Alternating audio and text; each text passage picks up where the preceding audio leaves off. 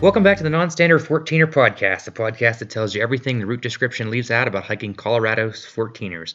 I'm joined again by the Jacks. The Jacks. What's up, everybody? It's Hey, JacerJack. it's TayJack. In this episode of the Non-Standard 14er Podcast, we're talking about a 14er down in the San Juan regions that is in the Handies group. Today's episode of the podcast will be talking about our experience climbing Red Cloud Peak. The peak is 10 miles outside of Lake City, Colorado. It's about a mile away from Sunshine Peak, and I think about 5 miles away from Handies Peak. So when did you do it? How'd you do it? Why'd you do it? Where'd you do it? When'd you do it? Where did we do it? Same place as everyone else. We did it last summer. We did Sunshine and Red Cloud together, and then we made an attempt on Handies the next day and got chased down by lightning from about 13.5. We stayed at the trailhead in the truck. Don't tell anyone. The Silver Creek, Yeah. Grizzly Gulch, or whatever trailhead. I don't know that they have formal camping allowed there, but we just slept in the truck and then got a nice early alpine start and then hit Sunshine via Red Cloud. And it was honestly one of my favorites of that sort of class 1, class 2 category. And then you tried Handies the next day from the different trailhead, the American Basin trailhead. Correct, yeah. Which was absolutely spectacular. Amazing. Yeah. I thought, when we first pulled up and we decided to camp in the truck at the trailhead, there was a lot of really good dispersed camping up as you go towards the American Basin, just past that, which we didn't know at the time. Which would have been nice to know at the time, because Yeah. we're like, what's just up around the curve? And we weren't sure, but lo and behold, if you take that road the whole way, and we'll talk about this later, it goes all the way to Silverton, so there's stuff everywhere. Yeah, and a lot of really cool campsites. So I kind of wish we would have known that going into it. But yeah, sleeping in the truck the night before was no big deal. The other thing I would advise against is if it's your first time on that road, driving in the middle of the night by dark, because it has that kind of weird shelf road that I didn't realize it was so sheer until the next day when we were driving back down. And I'm like, oh my word, someone's passing us coming down. Remember that? And the guy dropped one of his front tires, his front wheels off the edge. We didn't realize how serious it was until the next day when we were driving back down. We're like, holy cow, don't drive up this in the dark next time. Remember that? That's above the Mill Creek campground. Yeah. So you go out that you take 149 like you're going to Slumgullion Pass, basically going to Creed from Lake City, and you turn off to the Lake San Cristobal turn off, and then I realized I didn't have any service there after I got off the turn off. And I was trying to find the Mill Creek campground, which is an amazing campground. And so you didn't camp at the Mill Creek campground. You kept on going a couple miles past. We did, and then the second night we stayed at the Mill Creek to try and hit Handies the next day. Just because it was so crowded, we're like, okay, we'll go down, we'll buy a spot at the Mill Creek campground, and then we'll continue looking around. And we didn't find anything, so we ended up that second night sleeping at Mill Creek. What a cool campsite, though. We loved it. Super pretty. Lots of room, nice quiet sites. I'd spend... Isn't that where they do the fall gathering every year, too? The last several years have been... Because you have access to Wetterhorn, Uncle Pagre, Handies, Red Cloud, Sunshine. A lot of people go down there in September, October. Spend 2 days. Someone locally there makes a bunch of chili and cornbread. Great campsite. You just throw your $7 or whatever in the envelope, right? Yeah, and it has that river that runs right by a lot of the sites, which is cool. One thing, too, is to keep in mind is that they are kind of strict about dogs at the Mill Creek, we found out. That kind of was a bummer for us. Was there a camp stewardess or whatever you called them? Yeah. Huh. Super sweet about it, but, Just always on rules. leash. Yeah. Everywhere. So That was the same with the one in Creed, too. they're all like that. Yeah, they're all like that. It's like, well, we drove 4 hours to leash our dog up. Was it 4? To Creed? From Something like that. No, I mean, how far to Lake City? Oh, geez. From Evergreen? 5.5. Yeah, probably. Because you gotta go 285 over Monarch Pass through Gunnison and then turn off by the reservoir there and head south. Nice part is if you go there on a holiday weekend, you're not sitting in I-70 traffic. You're just buzzing on 285 the whole way. So it's a pretty drive. We really enjoyed that. So take us up the standard route. The standard route is up the northwest ridge from that Silver Creek Grizzly Gulch trailhead. 8.5 or so round trip miles, a 3,600 feet of elevation gain. The first section's a little head down steep, just kind of stairs up that treed area, and then you hit sort of the right at tree line where it starts to kind of flatten out, and there was those big boulders that you followed along the big boulders, and there was those weird Halloween trees, a couple of them. Yeah, and then you run up Silver Creek there, follow the. I remember just keep on looking back because then you're straight across the basin. That is Handy's. Yes. A beautiful view of Handy's. Yeah. Across right the behind basin. you. Yeah, right behind you. And there's a, kind of follow that boulder field up and then wrap around, and then you just start those switchbacks right up and up the ridge. If you hit that basin at sunrise, it's one of the most spectacular views, I think. Like the San Juans are just like otherworldly, and that whole landscape up there is like Mars. Like there's a reason that they call Red Cloud. It's just barren and red, and just it's incredible. And then you get views of Waterhorn and Uncompahgre, and I think you can even see over to the Wilson group once you sort of gain that ridge going up. It's spectacular. Yeah. And that basin's really mellow too.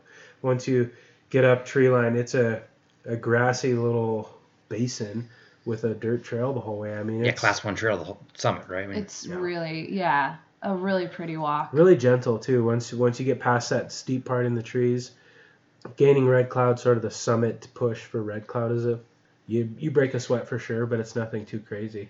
Not really even much scree or anything like that. It's kind of just dirt. It would be if it was by Denver, it would be hiked more than Gray's, I think. We've talked about that. It would be Gray's and Torrey's if it was closer to Denver, and I think 1,000 times more beautiful. Not because of the mountain itself. You know, if you look down at your feet, it looks like you're in Elk Meadow open space or something, but when you look up and look around the views that you take in, it's nice that it's not a technical trail, because then you can kind of not watch your feet and look around. That's a great point. And the views are 10 out of 10. It's amazing. Yeah, and you know when you come out of the basin and you do gain that ridge where you start to see Uncompahgre and how pretty that ridge is with the stripes. It's almost got like different colors all over the ridge. It's super colorful mountain. It's really neat. Yeah. And so you did Sunshine the same day. Sunshine's about 1.3 away from Red Cloud. Really easy traverse across the saddle there. You actually do like almost like a big banana. I mean, basically the whole route is just a big rightward banana. And then Sunshine is even further around the banana. And actually Sunshine is actually really close to that Mill Creek campground. As the crow flies. Yeah, it is definitely. Yeah, you feel like you could like throw a rock off the summit and hit Mill Creek. Like it's steep, but somebody told us that route is closed. Is that not the case? I think it might. Sean did that, but I think it might be a little more bushwhacking. It might be similar to like the trail that's dying in the backside of Tabwatch. Great trail, by the way. You did the backside? Yeah, we did.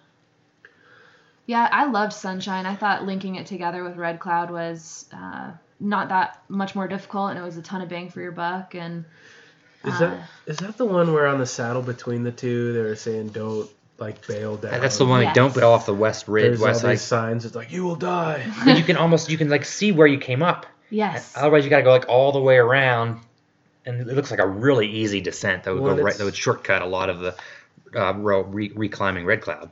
It's a little bit longer than it looks because it is kind of a moonscape.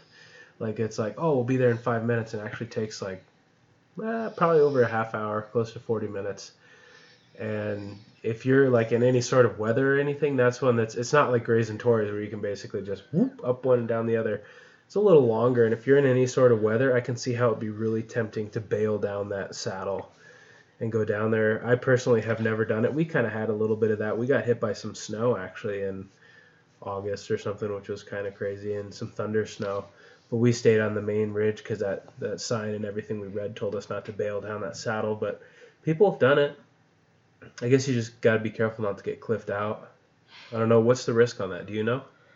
I think it's loose and a little bit of cliffing out. I think it's a lot of just loose rock. We ran into a guy. So we camped 2015. We did it over July 4th. So July 3rd we went up, camped at Mill Creek, drove up, did Red Cloud, went over to Sunshine. Looked like the storms were rolling in, and someone was coming from Red Cloud that was trying to get Sunshine and go back. And so we told him, hey, there is a ridge to bail out on the backside of Sunshine that you can just fall down, and it would get you to the Mill Creek campground. You'd still be, I don't know how many miles from Mill Creek to the Grizzly Gulch trailhead, Silver Creek trailhead. So we told him, hey, we have a blue Jeep. If you do get in thunderstorms, just drop that side. Yeah. And then see us in Mill Creek. We'll drive you back up. You That was never nice. saw them. That's cool. But it's really close if you look on the map. It'd be a fun way to do it Make a straight circle? from Mill Creek. Yeah, make a circle. That'd be fun too. Yeah, because it does get a little long when you summit Sunshine and then you have to go back If you shuttled. over. You had two it's cars. a little long. Shuttle up. Shuttling would be fun. Take a car to Silver Creek, do Red Cloud, do Sunshine, drop down to Mill Creek, and then drive back up and get the car. You need 2 cars to do that. Super dog-friendly 14er as well. We saw a lot of dogs on it. I think every party we saw had a dog. Samson, our dog, met a little greyhound rescue dog at the top. They fell in love. Oh, yeah. With a little homemade jacket. Yeah, I remember that. Super gentle trail, super friendly for dogs, easy on the paws. Mm-hmm. We did it, let's see, July 4th. Then we went back to Lake City then, and they shoot fireworks over that water tower same place where we ice climbed. Right? Oh, cool, yeah. That'd be fun. Can you see it from the mountain? We were on Handies, and they did the flyover. So they do like a, Air Force flyover at like noon on July 4th for Lake City. And we were on the summit of Handies and saw the flyover. And they buzzed you? Yeah. Super cool. That's cool. American Basin, all right. Yeah, seriously. So I was looking at the list of largest crowds on a 14er. What do you think has the largest crowd on this list? Not Sunshine. I would think maybe Evans, because you can drive it. Bierstadt. Bierstadt is second on the list after Grays. After Grays, yeah. Oh. Grays, Bierstadt, Quandary, then Torreys. No, So- not Evans? I'm surprised. So there are a lot of people then presumably that climb Grays and don't do Tories. It looks like it. So those are the large crowd groups. Large crowd groups they do Calibron, Mount Evans, Pikes, Longs, and Belford. Belford. Not Oxford. That's interesting. Moderate crowd group, you have Massive, Huron, Yale, Shivano, a lot of the Saguache Range 14ers. And they have Handies on the moderate crowd group. And then the not usually crowded group, I got this on the website, is indeed Sunlight, all those ones, Calubra, El Diente, North Aeolus. So where's ours? Where's Red Sunshine? Cloud is on the very bottom of the moderately crowded group. Why? It's one of the easiest remoteness, right? It has been. It's a really divisive mountain. We have friends that think it's the most boring 14er out of all of them. I personally think it's my favorite Class 1 14er, or is it Class 2, whatever. Just purely not because of the mountain, but because of the views. But the mountain itself is boring. But it's really divisive. There are people that hate it. I don't know. What do you guys think? It's not memorable. It just I can't tell you even the sections of it. I mean, you go through tree line, you see some of those boulders, you walk by the creek, and then you make kind of a banana turn, and then you're on the summit. It's the views of Handies that I think make it really memorable.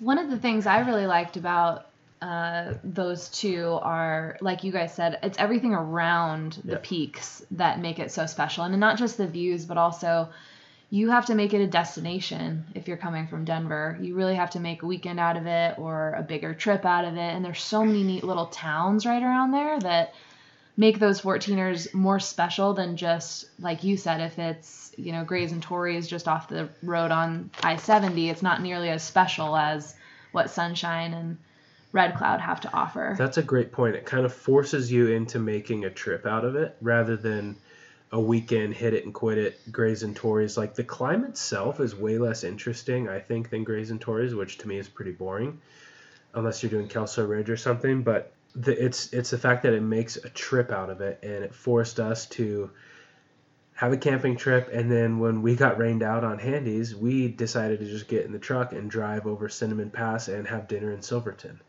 It was a blast. And it was like one of my favorite memories of last season was that trip, and it wasn't because of the mountain itself. It was because of the things that we did, because that mountain gave us an excuse to get to that part of the state. Exactly. So Cinnamon Pass drops from Lake City to Silverton. Yeah. And then what other passes are around there? Well, let's talk about Cinnamon Pass, because Okay. I really, really enjoyed that, and we just did that on a whim. Kind of silly, so don't do what we did, but didn't research it, didn't anything. We're just like, okay, no cell coverage, it's raining. Let's just go. Let's see where this road goes. We drove all the way up. Past Red Cloud. past Red Cloud, past American Basin. Okay. This is wild. It's the highest address in the lower 48, elevation-wise, and there's a sweet house. It's like full-on, like, A-frame, beautiful, runs on generators, but it looks like something out of, like, Wash Park. It's the coolest house. And it sits up at, like, 13.5 or something, like, way above tree line. It's super high. And it's for sale for, like, $530,000. And it looks across at American Basin, so you can kind of see American Basin, and then you can sort of get the other 14ers in the view. It is a really cool house. Out the A-frame windows, these floor-to-ceiling windows, you look at American Basin, I'm like, man, if I was an author or like something where I could be a hermit, I would live there full-time. So fell in love with that house. Look it up. It's super cool. Google the highest address in the lower 48. May still be for sale. If anyone wants to go in on it with me, let me know. You said you passed a UPS truck up there? Yes! Yeah. We did! Were you joking? That was a joke. No, there's a UPS truck up actually, there. With like knobby, like mud train tires. It was sick. And he was hauling ass too. Okay, so we get to the top of Cinnamon Pass, and there's this guy from Georgia, southern accent, in his like really modified Jeep, and I'm like, You're in what? You're in your truck. Yeah, I'm in my truck. Pretty high clearance truck. High clearance, leveled with 33s. It's pretty capable, but Look at my Jeep make Cinnamon Pass. No, maybe. There were people in Subarus that did it, but kind of beat the crap out of your Subaru. But that's the question. I'm like, okay, I see all these modified vehicles. Like, I don't have quite the turning radius. He's like, nah, man, just follow me. You can do it. You got to this point. And I'm like, okay, well, I'll just wing it. So it was kind of a cool, like, first-hand experience. Like, we didn't read any guidebooks. I had no idea about this road. Actually passed a guy in another truck that got a flat tire up there, so that made us nervous. So there are some sharp rocks and stuff, but there are people that did it in Subarus. Any stock SUV can do it, but it's just steep. It's not like sheer or anything like that, but it's just that beautiful red dirt that kind of like is that Red Cloud's comprised of is just everywhere. And you kind of weave down into the valley, and Engineer Pass goes up to the right, and then it dumps you in Silverton, and it's 17 miles point to point or something like that. I mean, it was. And how many hours? 3 hours each direction from Mill Creek, maybe. But really that long? Else to do. We had nothing else to do. So. But I mean, it's not how many miles. 17. That's it. 20-ish? It's not very long. Okay. Each direction. I ask you this every time. What's the pass that goes by Wetterhorn and Uncle Pagre then? Isn't that Cinnamon Pass? Imogene? Is that Imogene? It could be Imogene. This is why I always get these confused. Maybe it's Imogene, because it was Imogene Pass we were hiking on when we were doing the ice climbing in Uray. That road that keeps going on to Wetterhorn and Uncle Pagre. Or is that Engineer? Yankee Boy or Engineer. There's a loop you can do that's like the classic Alpine loop. Cinnamon Pass is the second highest drivable pass in the state. And you can loop that into Engineer, and it's like a full day. They call it the classic Alpine loop. But I'm not quite sure. I don't know. It could be Engineer Pass. So then, like which the one Joe goes Rogan podcast. Jamie, look up. I'm trying. Pull that up, Jamie. Where is Imogene? Pull that up, Chris. I think Imogene's the one in Telluride. It comes down in Telluride, and it's like not very advanced driving, but it's the one that's got like sheer drop-offs. Yeah. Then which one goes by the Bridal Veil? Imogene and Black Bear. So Black Bear is that one way that zigzags down. That's like you got to have a really tight turning radius to do it. Okay, the old Wikipedia says Imogene Pass connects Uray with Telluride. Yeah. So halfway through the podcast, we are joined by another guest to the Non-Standard 14ers podcast by the name of Uncle Kunckel. How's everybody doing tonight? So we were just talking about all the mountain passes there by Lake City, Uray, Telluride, and Creed. You're right, Imogene, I'm pulling up a photo here. Imogene goes from Uray to Telluride. Black Bear then goes out of Telluride. And then Red Mountain Pass is the one that goes to between Silverton and, Durango? I believe so, yeah. What's the one that goes from Creed over to Lake City? Slumgullion. Oh, yeah, Slumgullion that's right. Pass. Oh, that does look like Mars, like. That's an enhanced photo, though, Pulling right? up a picture. Wow. No, it's not. That's no filter. Pulling up a picture on the ridge between Sunshine and Red Cloud, and it looks like Mars. No exaggeration. Pretty cool. If you haven't been there, go see it. So keep taking us up that Cinnamon Pass. Cinnamon Pass was fun, and it started snowing once we got down into Silverton. We had a great dinner, and then we're like, holy crap, can we get back over? Because we've got like, what we should have done was packed up the truck and just done like a one-way thing and gone out that way. But we're like, okay, we have to drive 3 more hours and get back to Mill Creek campsite. Oh, you left your tent? Yeah, because we didn't know Let's how. go on We a didn't know jaunt how. for dinner, and then this guy from Georgia in his Jeep was like, "Yeah, follow me, you'll be fine." So Which we followed. were. Yeah, We were fine. And we went to a place. We even asked him, we're like, "Where should we go for dinner?" This guy was like a saint. He was our guardian angel. He's like, "Oh, do you want you got to go to Handlebars, but you got to order a shot of whiskey when you go there every time." So we went to this place called Handlebars, and it is kind of that like dive bar type of feel, but incredible food. You do kind of feel obligated to get a shot of whiskey because it's like an Old West type saloon. Got a bunch of animals on the wall. Animal has really, really good food, though. Worth the trip out just to eat there. Silverton, that's such a cool town. Super cool town. What were you about to say when we were talking about the Georgia guy? Nothing. But then we turned around and it was snowing and the roads were wet. We still made it up okay, but it was, man, it's beautiful. It's a great drive. We spent July 4th there 2 summers ago. Uncle Kunckel and I in Silverton, because we came out of the Chicago basin that July 4th. That's right, we did. Went to a brewery. I think Silverton might be my favorite town in Colorado. It's so charming. It's so Canyony, though. It's like in the pass. But the mountains around it are so unique. Like you look down and some of it looks like Norway, just like really tall, dramatic. He says it every podcast. I do? Every podcast. You think I like Norway or something? Yeah, seriously. I don't know. Anytime there's like, maybe when we were there, it was like really green and really wet and like.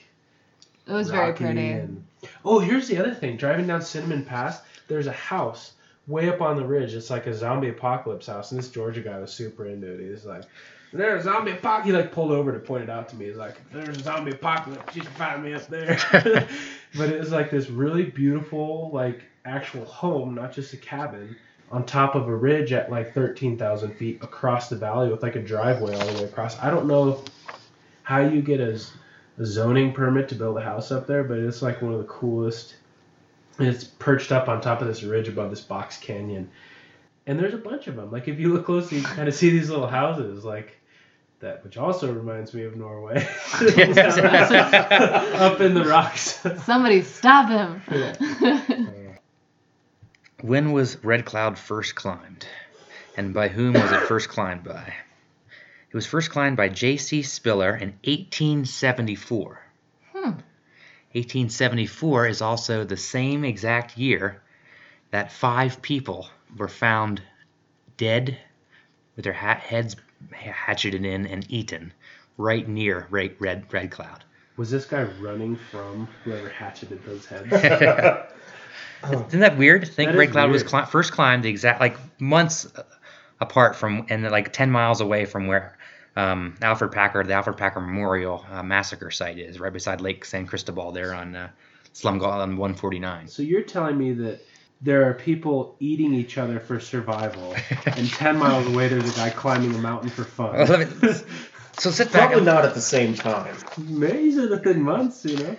Let me tell you some local Colorado lore. So when is the gold rush?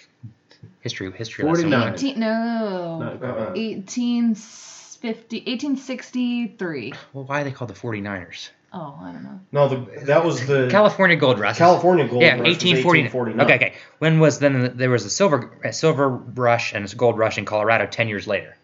So it was like 1859-ish, 58 is when you see, when you see a lot of people flooding to Colorado. This is when the famous Pikes Peak or Bust signs from legend. So there is a Denver Tribune article in October 1873. So we're a year before Spiller climbed Red Cloud. In 1873, the Denver Tribune article says it's called the Silvery San Juans, and there was a article about the silver mines and the wealth of silver that can be found in the San Juan Mountains.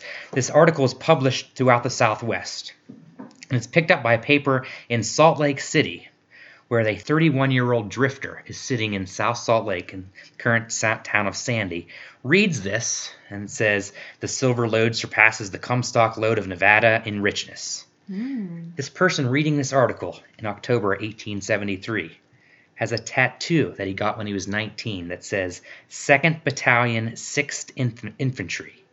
And his name is misspelled on his own tattoo. His name is spelled Alferd Packer. Alferd Packer. I thought that's how it is if you like Google him. Is Alferd. Yeah, that's I always goofed out. I didn't know it was Alfred or Alfred. He spelled his own name wrong on his tattoo. His birth certificate says Fred, Alfred. It's Alferd on his tattoo. So Alferd Packer, born in western Allegheny County, Pennsylvania, like I was. He was discharged from the Civil War because he suffered from grand mal epilepsy.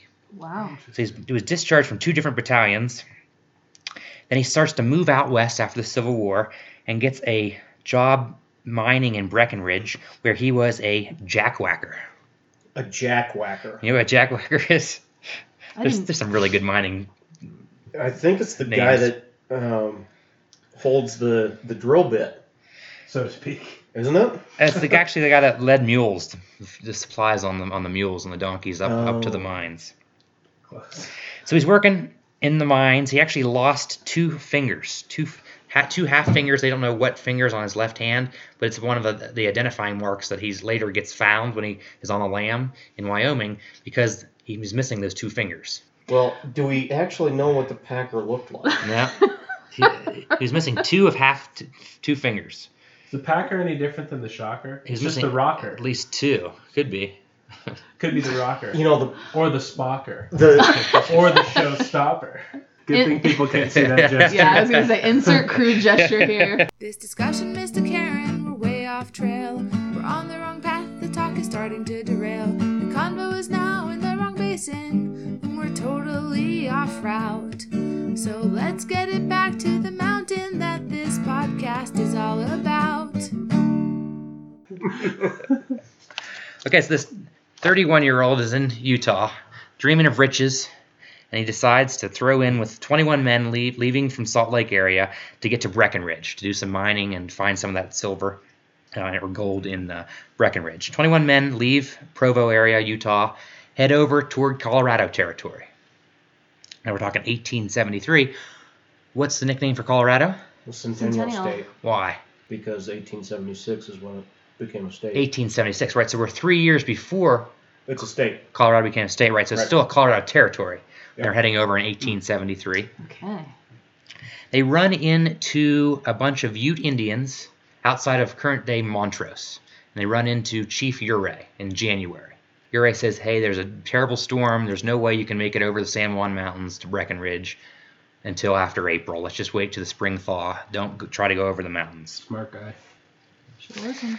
But they did not listen. Anyone know what Ouray stands for?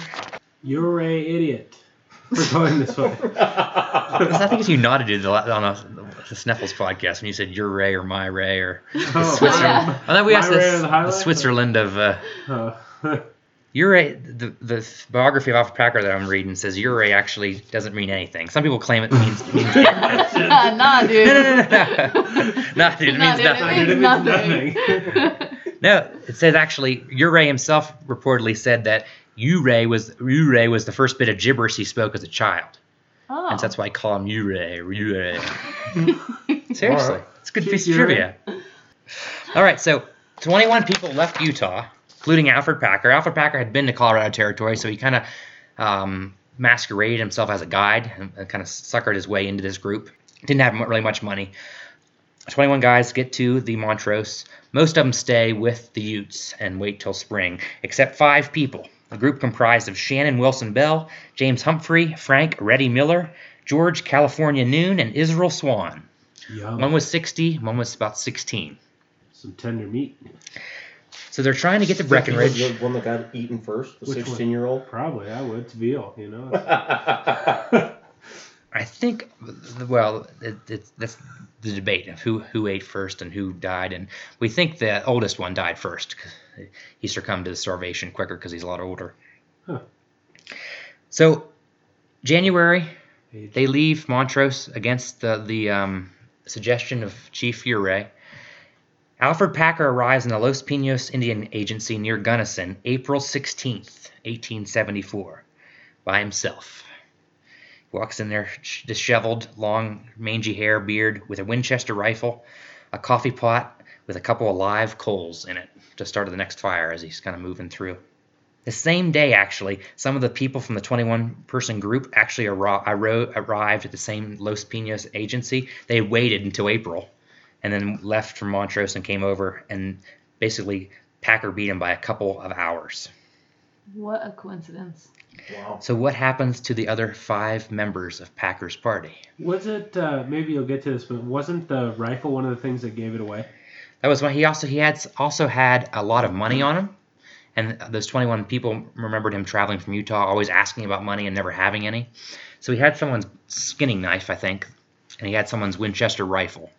Do you think he skinned them with their own skinning knife? It might, maybe. Absolutely. I'm just going to ask all the more questions. That's right. It's an interesting story. So he then tries to get to Sawatch, which is another U word, which actually doesn't mean anything. It's a shortened word from... First words as a baby. Yeah, Sawatch. I can't even say this because it's... that's how Lady Gaga It's Sawatch-a-Chipa or something like that, which means water at the blue earth. It's a Ute word. And so a shortened version, Sawatch, really doesn't mean anything. Okay. How do you So tell Packer- time? That's swatch. Sorry. So all these people, the 21-member group from Utah, are suspicious. And where are the other 5 people? His original story, he said that he got snowblind in the middle of the winter, and he lost his shoes and got lost, and he was abandoned by the other 4. And so that was his original story. That gets him out of the Los Pinos agency and heads to Sawatch. And there he's throwing around a bunch of money, which modern day was like a couple $1,000s. He's gambling, drinking, lending people money, which makes people suspicious, right?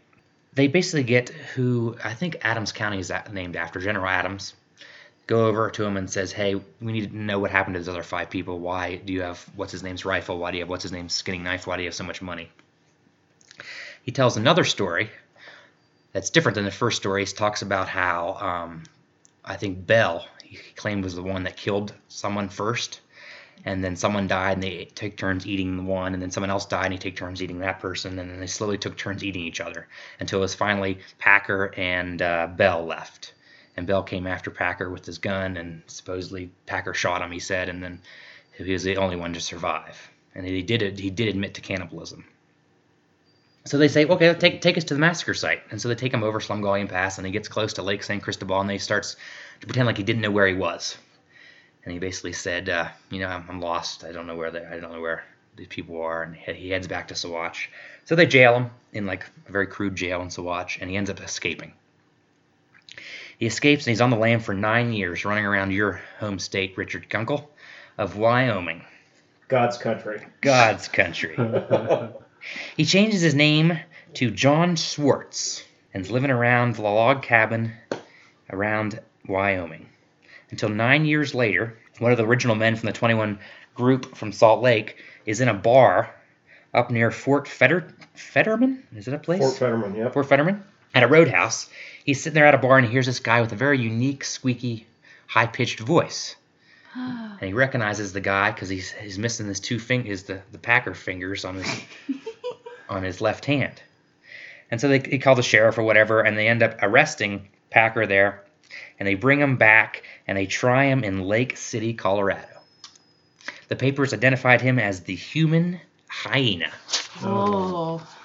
All right, so then in the summer of 1974, so about the same time I'm sure J.C. Spiller was climbing Red Cloud for the first time, the victims of the body were found by a guy by the name of Hotchkiss, which you might know is a small town somewhere in that area of western Colorado. Hotchkiss strikes gold. They also strike gold right near Silverton, right near Lake City. And so in 1874, that's why one of the beers in Lake City Brewing is called the 1874. That's when Lake City was founded, kind of a silver rush. So the town of Lake City started in 1874. Then this is the part of the story where I take a diversion. We jump back till 1875 into Denver, and we talk about a grisly murder by an Italian guy named Galati. So there's apparently this crazy murder where this guy murdered four males, and let them like rot so bad that people were smelling it in Denver, and eventually found it like underneath his kitchen. There were like these 4 bodies rotting. And this Italian guy escapes, runs down to his house, and they arrest him. The point of this story is, though, he's being on trial. In 1868, Colorado Territory put on the books the murder penalty. 1870, they changed that law and they say that there is the death penalty by hanging if the jury can prove that it's premeditated. If the jury can prove the murder was premeditated, you can get the killing was deliberate or premeditated, you can give them the death penalty by hanging in 1870. Okay? This guy, Galati, murders these people in 1875. His lawyer says, you're going to hang. But the law says the jury has to prove it was premeditated. So if you plead guilty, you will avoid a jury trial, and therefore you will avoid the death penalty because a jury cannot prove it's premeditated. So in a loophole in how they wrote the law in 1870 allowed this guy to basically avoid the gallows. So he just sentenced him for life or what? Right. Okay. The Colorado becomes a state in 1876, and the legislature in 1881, so we're now 8 years ahead of Packer's supposedly massacre, the legislature rewrites the 1870 law to correct this, so they can't do the loophole anymore where you just avoid a jury trial and you can still get the death penalty. But they didn't include a savings clause. What's a savings clause, Rich? So a savings clause basically is a catch-all provision that says if any one part, typically they're used in contracts, but if any one part is deemed invalid, that's the only part that's invalid. The rest of whatever it is, whether it's a statute or whatever, still applies and is valid, enforceable, and what have you. So with no savings clause, they say the 1870 law is all gone. Right. So therefore, Packer's lawyer says, hey, you're trying Packer for the death of Israel Swan in 1873. There was no death penalty between 1870, and then you can't try Packer for the death penalty from 1881 because Colorado wasn't a state then when he supposedly ate those people. So you can't try him under the 1881 law. And because you didn't put a savings clause that goofed up the 1870 law, there's basically an 11-year chunk of time where there was no death penalty in Colorado or Colorado Territory. Mm-hmm. Packer comes over from Utah, 1873, 1874, and supposedly eats and pounds the heads in and cannibalizes those 5 men during that chunk of time. This is ultimately why Packer wasn't hanged in Lake City. He was like hours away from being hung in Lake City. And when It's a pretty clever lawyer. Pretty clever lawyer. Yeah. His first motion of the trial in Lake City was to say the trial, because we're talking 9 years later, so we're in the 1880s now. Yep. His first motion was you can't try Packer because Colorado wasn't a state in 1873. Sure. Mm-hmm. So Packer versus Colorado can't be a thing. Judge throws that out. And he also throws in this thing that basically you can't try Packer because there was no death penalty on the books at that time. So he goes to the trial in Lake City, and it was like a huge tabloid. Like people came from all around Gunnison to come to the trial, see the human hyena. And so there's a lot of lore around what happened at that trial. One of the most famous ones was when the judge supposedly claimed that when he sentenced Packer to death, he said something like, there was only 7 Democrats in Hinsdale County, and you son of a bitch, you ate 3 of them or ate 4 of them. And so later on, there's a bunch of Republican groups that take Packer as a name because he's he's anti-Democrat. That's great. It's a bit extreme, but all right. So he's literally a day from being hung in Lake City. They had to build a gallows in Lake City just to hang Alferd Packer. And his lawyer jumps a stagecoach, rides a train to Denver, goes to the Colorado Supreme Court and says, hey, there's no law, no death penalty on the books when Alferd Packer supposedly ate those 5 people. You can't try him for the death penalty. So he gets a stay from the Supreme Court and gets back in time to save Alferd Packer from being hung. They throw him in jail up in Gunnison and they retry him in Gunnison. And then he was also eventually convicted for 4 or 5 counts of manslaughter. So he's facing jail time. He gets sent to Canyon City, which I think he was under the name Convict 1389. 24601. 24601. So that's why we have the Cannibal Plateau, that area of Lake City. We have the Alferd Packer Memorial Massacre Site, and then we have Dead Man's Gulch, all named after the only person in Colorado, or I think the United States, to ever be convicted of cannibalism. How interesting.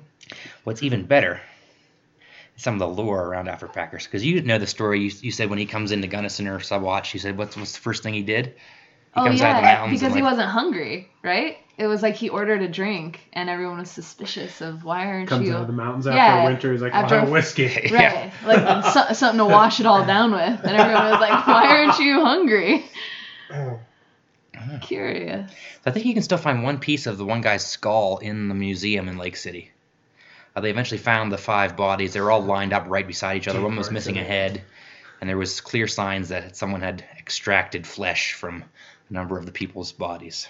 It's a good place to go get some funny pictures. We got some great pictures. And the massacre site right there. Yeah, it's a good drive up Slumgullion Pass. It's really pretty. Great place to go if you have to get your skull bashed in and get eaten. It's a beautiful view. Some Uncle Paw Gray and Wetterhorn. It's really quite nice. So the makers of South Park, Oh yeah. Trey Parker and Matt Stone. Did you watch any of this? Cannibal the musical? Yeah. They made a movie and it was published in 1993. So they were like 21 probably, 21, 22 on spring break. A lot of it was filmed in Lake City. A lot of it was filmed in Loveland. Some of it was Boulder. Some of it was filmed in Nederland. Some of it was in the Black Canyon River by Gunnison. Oh, wow. And so they tell the story of Alferd Packer and the 5 guys crossing from Utah. And... the Spadoinkle video. The Spadoinkle. So, listen to the commentary. So he started writing that song. And it's a very catchy song, you know. It is. Sky is blue and all the leaves are green. He wrote those lyrics but didn't know what word he was going to use. And I say it's a Spadoinkle day. He just put Spadoinkle in there because he was waiting to figure out what word to put in. And so as he was recording the song, he was like, oh, I'll go back and put like fantastic or wonderful or whatever. And he just put Spadoinkle as a placeholder.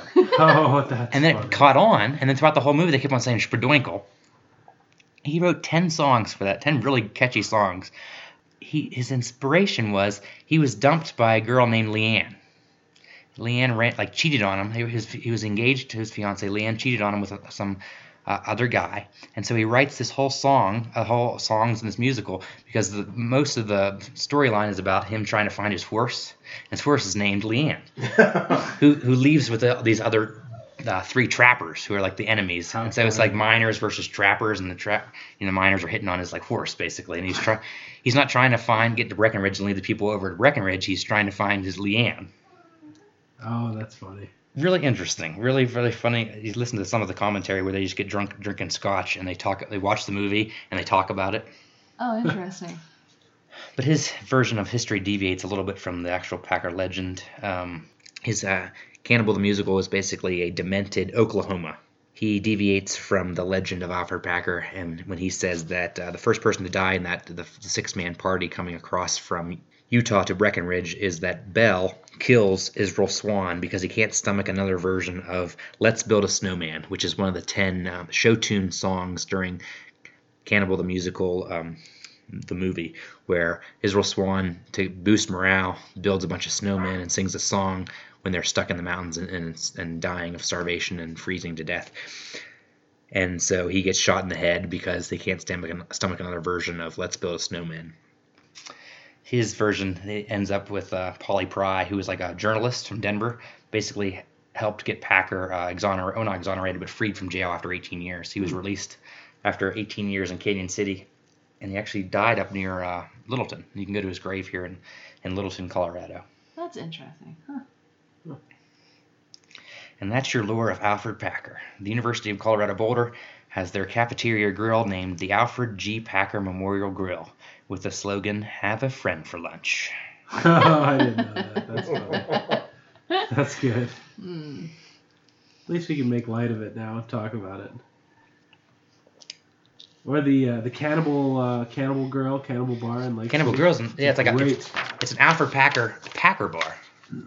Oh yes, it is. So it has That's funny. That's the clever. Green Bay Packer. It's Alferd Packer cartoon with the Green Bay Packer. Football flag? Yeah, football. He's got a football uniform. Oh, And nice. that's Alferd Packer. What a wild story. These mountains are so full of history like that. It's so crazy. In a way, I know this is going to sound really silly and not quite a parallel, but sort of a parallel. You know, Is it about Norway? It's not about Norway. Okay. When you're climbing Red Cloud and you do sunshine, and they always say, don't drop down that gulch because it's just going to take that much longer, It may look shorter, it may look like it's an easier path, but it's going to be a lot of bushwhacking, and it's steep, and it's a little bit more treacherous, so it's just going to take probably the same amount of time, even though it looks way shorter. If only Alferd Packer, he showed up like an hour before the other 21 people at, in Lake City. It's kind of crazy to think that if he had just waited with the other 5 and gone later when Chief Ure told him to, he wouldn't have been in that predicament in the first place, and he arrived like hours before is all he saved. Yeah. Anyways, looping it back to Red Cloud. They didn't have to eat each other by doing the... That's funny. But look at all the history Colorado would miss. You're right. If he didn't say, screw you, I'm going to do it anyway. Right. Yeah. We would have missed out a lot if he was too fresh short of a Happy Meal. Extra lore would there be if there was the hanging site of Alferd Packer there as well? If the Colorado legislature of 1881 added a savings clause, right, he would have been hung in Lake City. You could probably see the site of Alferd Packer's hanging. I'm going to end on that. So the classic wrap-up question, do we still do these? The 3 words? 3 words to describe Red Cloud. I would say colorful, because it really is colorful. All the Mars rocks, colorful, easy, and scenic. That's good. I think the views from Red Cloud are incredible, and it's very much worth doing. And it's good that it's easy because you can look at the views while you're walking. But it's still 14er. They're all hard. You could do it in trail runners. It's class 1 trail all the way to summit. But it's not. I mean, no 14ers are easy. Like, it's long. Right. And 8.6 miles, so not. Yeah. Round trip. Yeah. That's not too shabby. Yeah, it's great. So those would be my words. I just felt like the top of that ridge was like Mars. I just want to use the word Mars. Like, it's just cool, rugged red rock. Did you say colorful? Yep, That's but you can say that too. I would say, like, views. Like, even though you said scenic, like, the views from the top, it's not about the mountain itself. Like, the rock is cool. The geology is cool, but just what you can see is just spectacular. And then I would say history. Like, the history in that area is super cool. Yeah. And it just gives you a reason to get out and explore a really neat part of Colorado. So that mountain is about so much more than just the mountain itself for me. I'll take history too, or legendary. I like the lore of Alferd Packer. I like the lore of Lake City. I like the mountain passes. I like even the geology of Slumgullion Pass and learning about the earth flow and how Lake San Cristobal was formed. So I'll take maybe just something. What's the word? Romantic about it. Not romantic, but charming. Like old style romantic, and then there's some tradition. It's cozy and kind of like a dead end, so it's not like you're on I-70. It's like you have to make a conscious effort to get to Lake City, and you're kind of in the mountains. Yeah. You're like nowhere else to go, and you kind of just have to eat where whatever's opened, and just, I don't know, cozy, legendary, and easy. All right, that's all we got for you guys. Remember, as always, everything we say is our opinions. You got to be responsible for your own decisions in the mountains. Remember, we've said this is easy, but really no 14er is easy. Have a blast with it. Listen to Chief Ure, and don't eat your friends. Thanks, guys. Thanks for listening, guys. Have a good one. Toodles.